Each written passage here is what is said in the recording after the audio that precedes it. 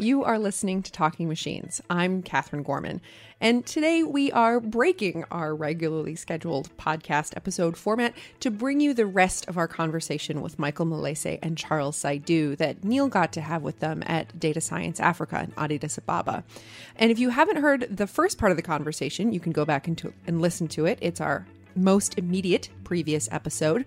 But when we left Neil, Charles, and Michael, they were just about to start talking about iClear, ICLR, coming to Addis Ababa in 2020. So let's join them back in the conversation. In a continent, in Africa, we are trying to bring next year a big conference. ICLR. So that's ICLR. That's one of the cases. Though we are working hard with all the team that exists in Ethiopia as well as over the continent. But this problem won't appear on that one. I think it's amazing that ICLR is coming here. And, I know Joshua Benjo has been a big driver for that, but it's going to be fascinating. So one thing I want to ask both of you, actually. So ICLR is coming to Addis, it's 2020. Yeah. So that's next year, right? Yes. Yeah. So Michael, starting with you, there's going to be a lot of international attendees coming in. Mm. What's the one major thing that you would like them to have learned having attended ICLR in Addis? I don't mean just about... They'll learn great things about deep neural networks and everything else and how to do ADAM and stochastic optimization and everything. I'm thinking about what are they going to learn from the meeting having been here on the continent where we know there's a diversity of things going on, but there's commonality as well in terms of the challenges. Actually, we are trying to organize in collaboration with a number of institutes. So one thing they can benefit is they are out of ICLR is going to be to the Africa for the first times. So the culture that we have is totally different from theirs. So that they can get a lot of benefit. And there are a lot of historical places that they can visit that has been registered by UNESCO, including the Lalibela. We have a castle of Fatsil. There are a number of... spend a bit of time in the country. Get to know the country. Get to know the countries is also one of the opportunities for the researchers that are working on the area. Yes. Charles, how about yourself? What benefit do you think will come to the community by ICLR being held in Addis? What changes do you hope to come about? Obviously, things aren't going to change overnight. Okay, so I think it's going to be both ways. There's some really nice, fascinating projects happening around regions, for example, in Kampala and in Nigeria, And I think for them, they get to see what people are doing within these regions and to see that some of the work, the stuff that they talk about in these high-end conferences are being put to practical use and products are built from these things they're talking about. I think that's going to be for them to benefit. For us, it's going to be more of us saying people we've always been talking about. We cite their papers, we work, and that collaboration, meeting with people like minds, it's going to be awesome. Yeah. However, there is this slight problem moving within Africa. Yeah. Okay, so the conference is going to be in Ethiopia, okay, but it costs a lot of money for me to fly from Abuja to Addis. Yeah, because the same thing, all the flights go to Europe. So the traveling within Africa can be more expensive than traveling to Europe. Yeah, so in a way, it's going to slow down the benefits that people from faraway countries will get from the conference. So, as you said, so that's I mean, and this is the sort of challenge. What's the old expression? All roads lead to Rome. And in some sense, at the moment, all roads lead to the United States. Yeah. But the solutions coming out of the US or Europe aren't good enough to deliver on the problems. So I always think it's like the hub and spoke topology is driving both things, both academically. The hub is in the West. Yeah. And so academia is being driven towards a Western way of doing things. Yeah. And in terms of flights, you're effectively saying we don't have that peer-to-peer network of flights, just like we're lacking it a bit in academia within Africa to drive the ecosystem. Yes. And it really affects collaborations among, even though you could argue that we could do Skype or do some video conferencing, it's not the same.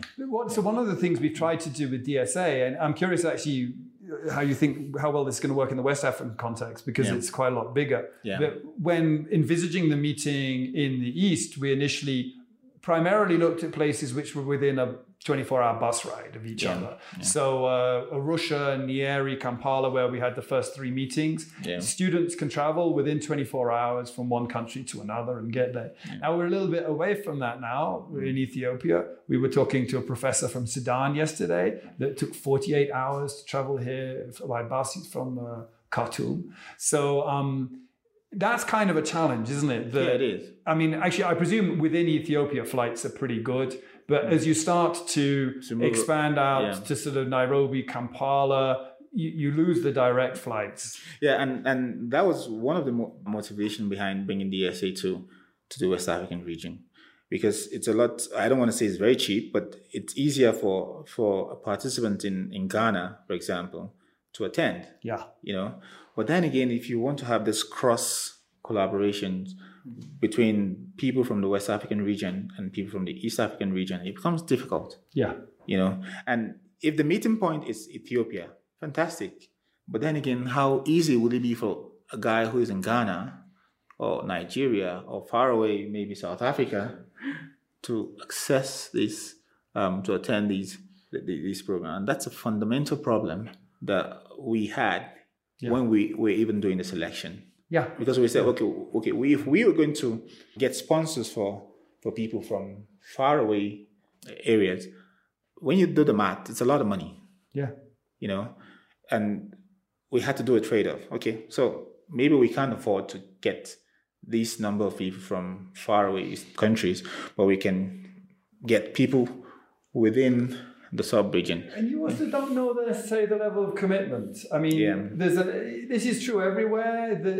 Of course, if there's a cool sounding meeting, people say they want to go. Yeah. But do they want to go, and then do they want to follow it up? Is it, there's different types of people. There's the ones that just want it on their sort of CV and to say they did this. And there's the ones for whom it's actually life-changing in terms of it changes the direction of their work. Yeah, it did change the direction of my work also. So my first meeting at Arusha totally changed my perspective about things. And of course, I got to meet with a lot of people. Yeah. And I want to believe there are many people like me who'd want that kind of change. So if they get restricted by these constraints, it becomes really... The problem is you become over-selective. You're not giving those opportunities out. Yeah. But if you cast the net too wide, then your line is concentration. It's a very difficult balance. Yeah, it is. But that's the reason why you do selection. Yeah. And then try to see who will lead in towards that direction, and you try to give support. Well, and I think then one of the nice things that I see emerging over the years is as the network builds. Yeah. We know we've got different people in different places. Good. And then they meet people, they make personal connections. They say, you should come. Because they understand who will benefit. Good. And, that's one of the traditions at the meeting. Like the next meeting is basically organized by someone like yourself, Charles, who ships up and says, can we please do this in a book? And it's like, oh, okay. And it, almost the test is if you're willing to go through everything the two of you have been through to organize one of these meetings, you're probably pretty committed. Yeah. And then, and I think also it's good. Ethiopia is a good opportunity for these ones, because I believe that Ethiopia is the hub for Africa. Yes. Ethiopian Airlines is going to provide. I totally agree with that. Yeah. Because if you need to go from Tanzania to Ghana, so that you have to pass through Addis. It's through Ethiopia. We are the hub for the Africa. So that if you can organize, even for the ICML, it's not only for the benefit of for the African, but also for the Western also. Because I hope everyone knows about the bias. For the black peoples and the white, the algorithm bias is one of the issues that has been raised even in NIPS or in Europe. You can take ICML, ICLR. They are all talking about the bias, so that they are coming to the right place to collect whatever the information that they are looking for. I totally agree. And I think to solve the problem of migration, it's the reason why we have, for example, DSA in these regions. We can't expect everybody who has interest to go to a DSA program in maybe East Africa. Likewise, we can't expect everybody who has interest to go from East Africa to West Africa to attend this conference. So if you have clusters of these meetings, it helps spread, in a way, reduces some of the problems that we have. Remember I said we try to look for solutions for our problems. Yeah. And they may not be, for example, I was told in Europe you could fly from one country to another in less than $200. Is that true? Yeah. So, it's not the same in Africa. No. For really long distance flights. So if we have these clusters, which is what we're doing, the next DSA is in Ghana, and it will sort of address this local commute problems that we have. And then the people who are super interested in what we do, we can easily identify them from other regions and then still have this meeting. And those people, those set of people who come from, say, the East African region, will still maintain their group, get information and knowledge from what we have in a different region and still spread it. So it's some way of solving our own problems, basically. I totally agree. You've got the commonality of the problems that we've talked about. But you've got the diversity of approaches and solutions. Precisely. I think my favorite bit about DSA in Abuja was the fact that most of the lectures, so now in DSA, most of the lectures are actually given by people who were attendees at the first DSA. So this is one of the ways we scale. So that just meant that at DSA in Abuja, most of the lectures were being given by East Africans, Kenyans, Tanzanians, Ugandans. Exactly. And what was so wonderful is the cultural difference between the audience, who was this really loud Nigerian group that are heckling and shouting. There was this the whole talk on blockchain, which was a very serious talk. It wasn't a hype talk. But do you remember with the sort of shout? So you're telling me I could use this for bananas and everything. And just the cultural difference between the trainers, who I just thought did an amazing job. But I was wondering what it meant to be exposed to that as a teacher. Because if I think of myself, like, why do I teach a lot and not mind about these things? Because when I was quite young, I was also exposed to similar things, getting ripped to shreds by an audience in a different culture and surviving it and going on to think, hey, that's okay. It's a great experience. It is. It's wonderful. I'm pretty sure you have that same experience too, even though as a local organizer, you're basically running all over the place. You really don't have time to attend. To really listen to some of these programs. I was talking to Dina the other day. I said to her, Dina, who organized the Arusha. Who organized the Arusha. And she's the program chair for... She's the program chair here, she's running the program. So I was saying to her, look, now I can sit and really enjoy the benefits of the lectures. While we were in Abuja, I was practically everywhere. Yeah, like Michael. Yeah, like Michael. Michael's face. Believe it or not, I didn't even attend one of the sessions because there are a lot of things that I have to do here and there. Someone's coming up and saying, I need some water, the power's down, I need some data, we've got a problem out. Probably I will be in next DSA in Ghana. So during that time, just like as Charles is enjoying DSA at this, probably I will do DSA Ghana. I think but that's key, isn't it? I mean, and learning that, I think certainly my early career, organizing a workshop, the first one I did, felt massively intimidating. It felt like a big thing. And then quickly I learned, oh no, this is all right. But it took doing one to break through and realize, no, this is possible. And understanding what are the important things you need to worry about, what's the stuff you don't need to worry about. There's loads of stuff that seems important that you just don't have to worry about. Like the main thing is that the people come and show up in the same place. That's like your number one thing. After that, everything's fine. Particularly with an academic workshop, right? But I think you only really learn that once you've done it. And then once you've done it, you can support other people. And that's why we have this system of the program chair and the general chair. And typically the program chair is someone that's done it before.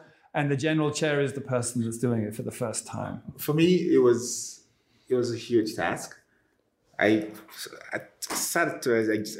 was saying to myself, how can you pull a lot of people from different regions in one space and try to manage them? It was almost like, can I do this? Can we really pull this off? But the moment we got into it, it was a totally different. But what you had to do around visas was just extraordinary. Oh, well. To get the visas going through and everything else, the work around that. But did you not have that feeling? I organized AI Stats in Cagliari in, I guess it's 2012 or 2010 or something. First time in Europe. And I took it on because I wanted AI Stats to be in Europe for similar reasons to what we're talking about now. At the time, I felt we weren't seeing enough European conferences. And so I put the effort into bringing the conference in. There's this sort of magical moment when I was sitting in the lobby and the first attendees arrive. It's just a sort of weird thing. You just say, on this date, we're all going to come here. And I think you only get it as an organizer. And it's almost like you can't quite believe they come. Because you spent all this time doing this other stuff. And they're like, oh, they're here. They actually, so you just say we should come here and people do. Exactly. So that feeling was, for me, was awesome, really. It just took away all the stress of organizing it. You know, I just felt this fulfillment that this is actually happening. And we're actually pulling this off. And it's here. And it's going very well. And I believe you feel that way too, you know, getting people all over Africa to come in one location and, you know. Actually, for my country, I mean, things make it nowadays. It is easy for us because the visa on arrival is it's going to solve most of the problems.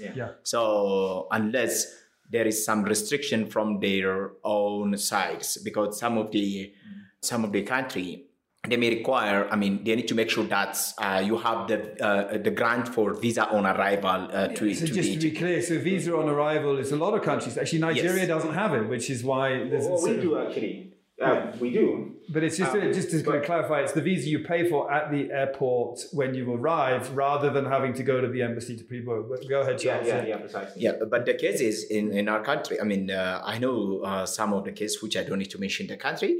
They have been requested to get some grant that visa on arrival is granted. I'm really happy that you have a guarantee on visa on arrival. Visa on arrival guarantee is a must for the immigration to leave their own country. Right. So that's one of the problems. I see. Right. You have to have a visa on arrival system in place before immigration will allow you to leave. Yes. That's one of the problems. I think that's another set of problems that people don't understand. As we were walking up the hill yesterday with John Quinn and Daniel from Kampala, Daniel was talking about a friend of his who decided to walk across Uganda.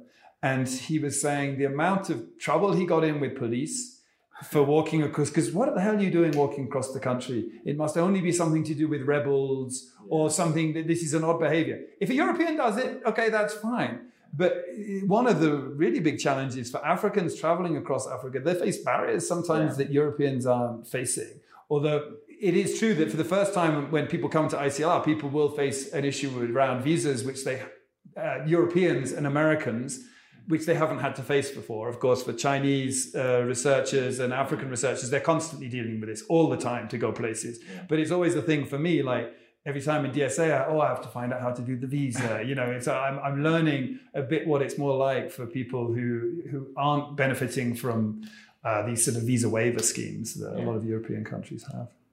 I think you didn't face in Ethiopia these days. You didn't face it? Yeah, things are easy for the foreigner to come to Ethiopia. Yeah, it's straightforward. Just the immigration office, so cooperative. Just what they need is only the confirmation with regard to that one. The immigration office in Ethiopian immigration office in Nigeria, they were very, very helpful. Yeah, they were very quick for me. I was nervous post Nigeria, but they were very quick. Michael had got a few letters for me. I got the conference visa. It's a business visa. But you have to have a couple of invitation letters. And once I submitted it, it was just turn around within 24 hours. It was the same thing for me too. And e-visa, it was electronic. Tourist visa is visa on arrival, as Michael was saying, that you just arrive. I think you pay $50. There's a queue. And also, there's this guy who came from Nigeria, Emmanuel. He also got the tourist visa, and he was really. I just waited, and he just got his visa and just came out, so it was easy actually. So what final lessons, like for listeners, Charles? I mean, we already talked about what could people take away from coming to ICLR, but so what final thought would you like to have people think about when they're thinking about deploying data science or machine learning in the African context? Well, if you don't do it, you never know. I think people just have to get their hands dirty.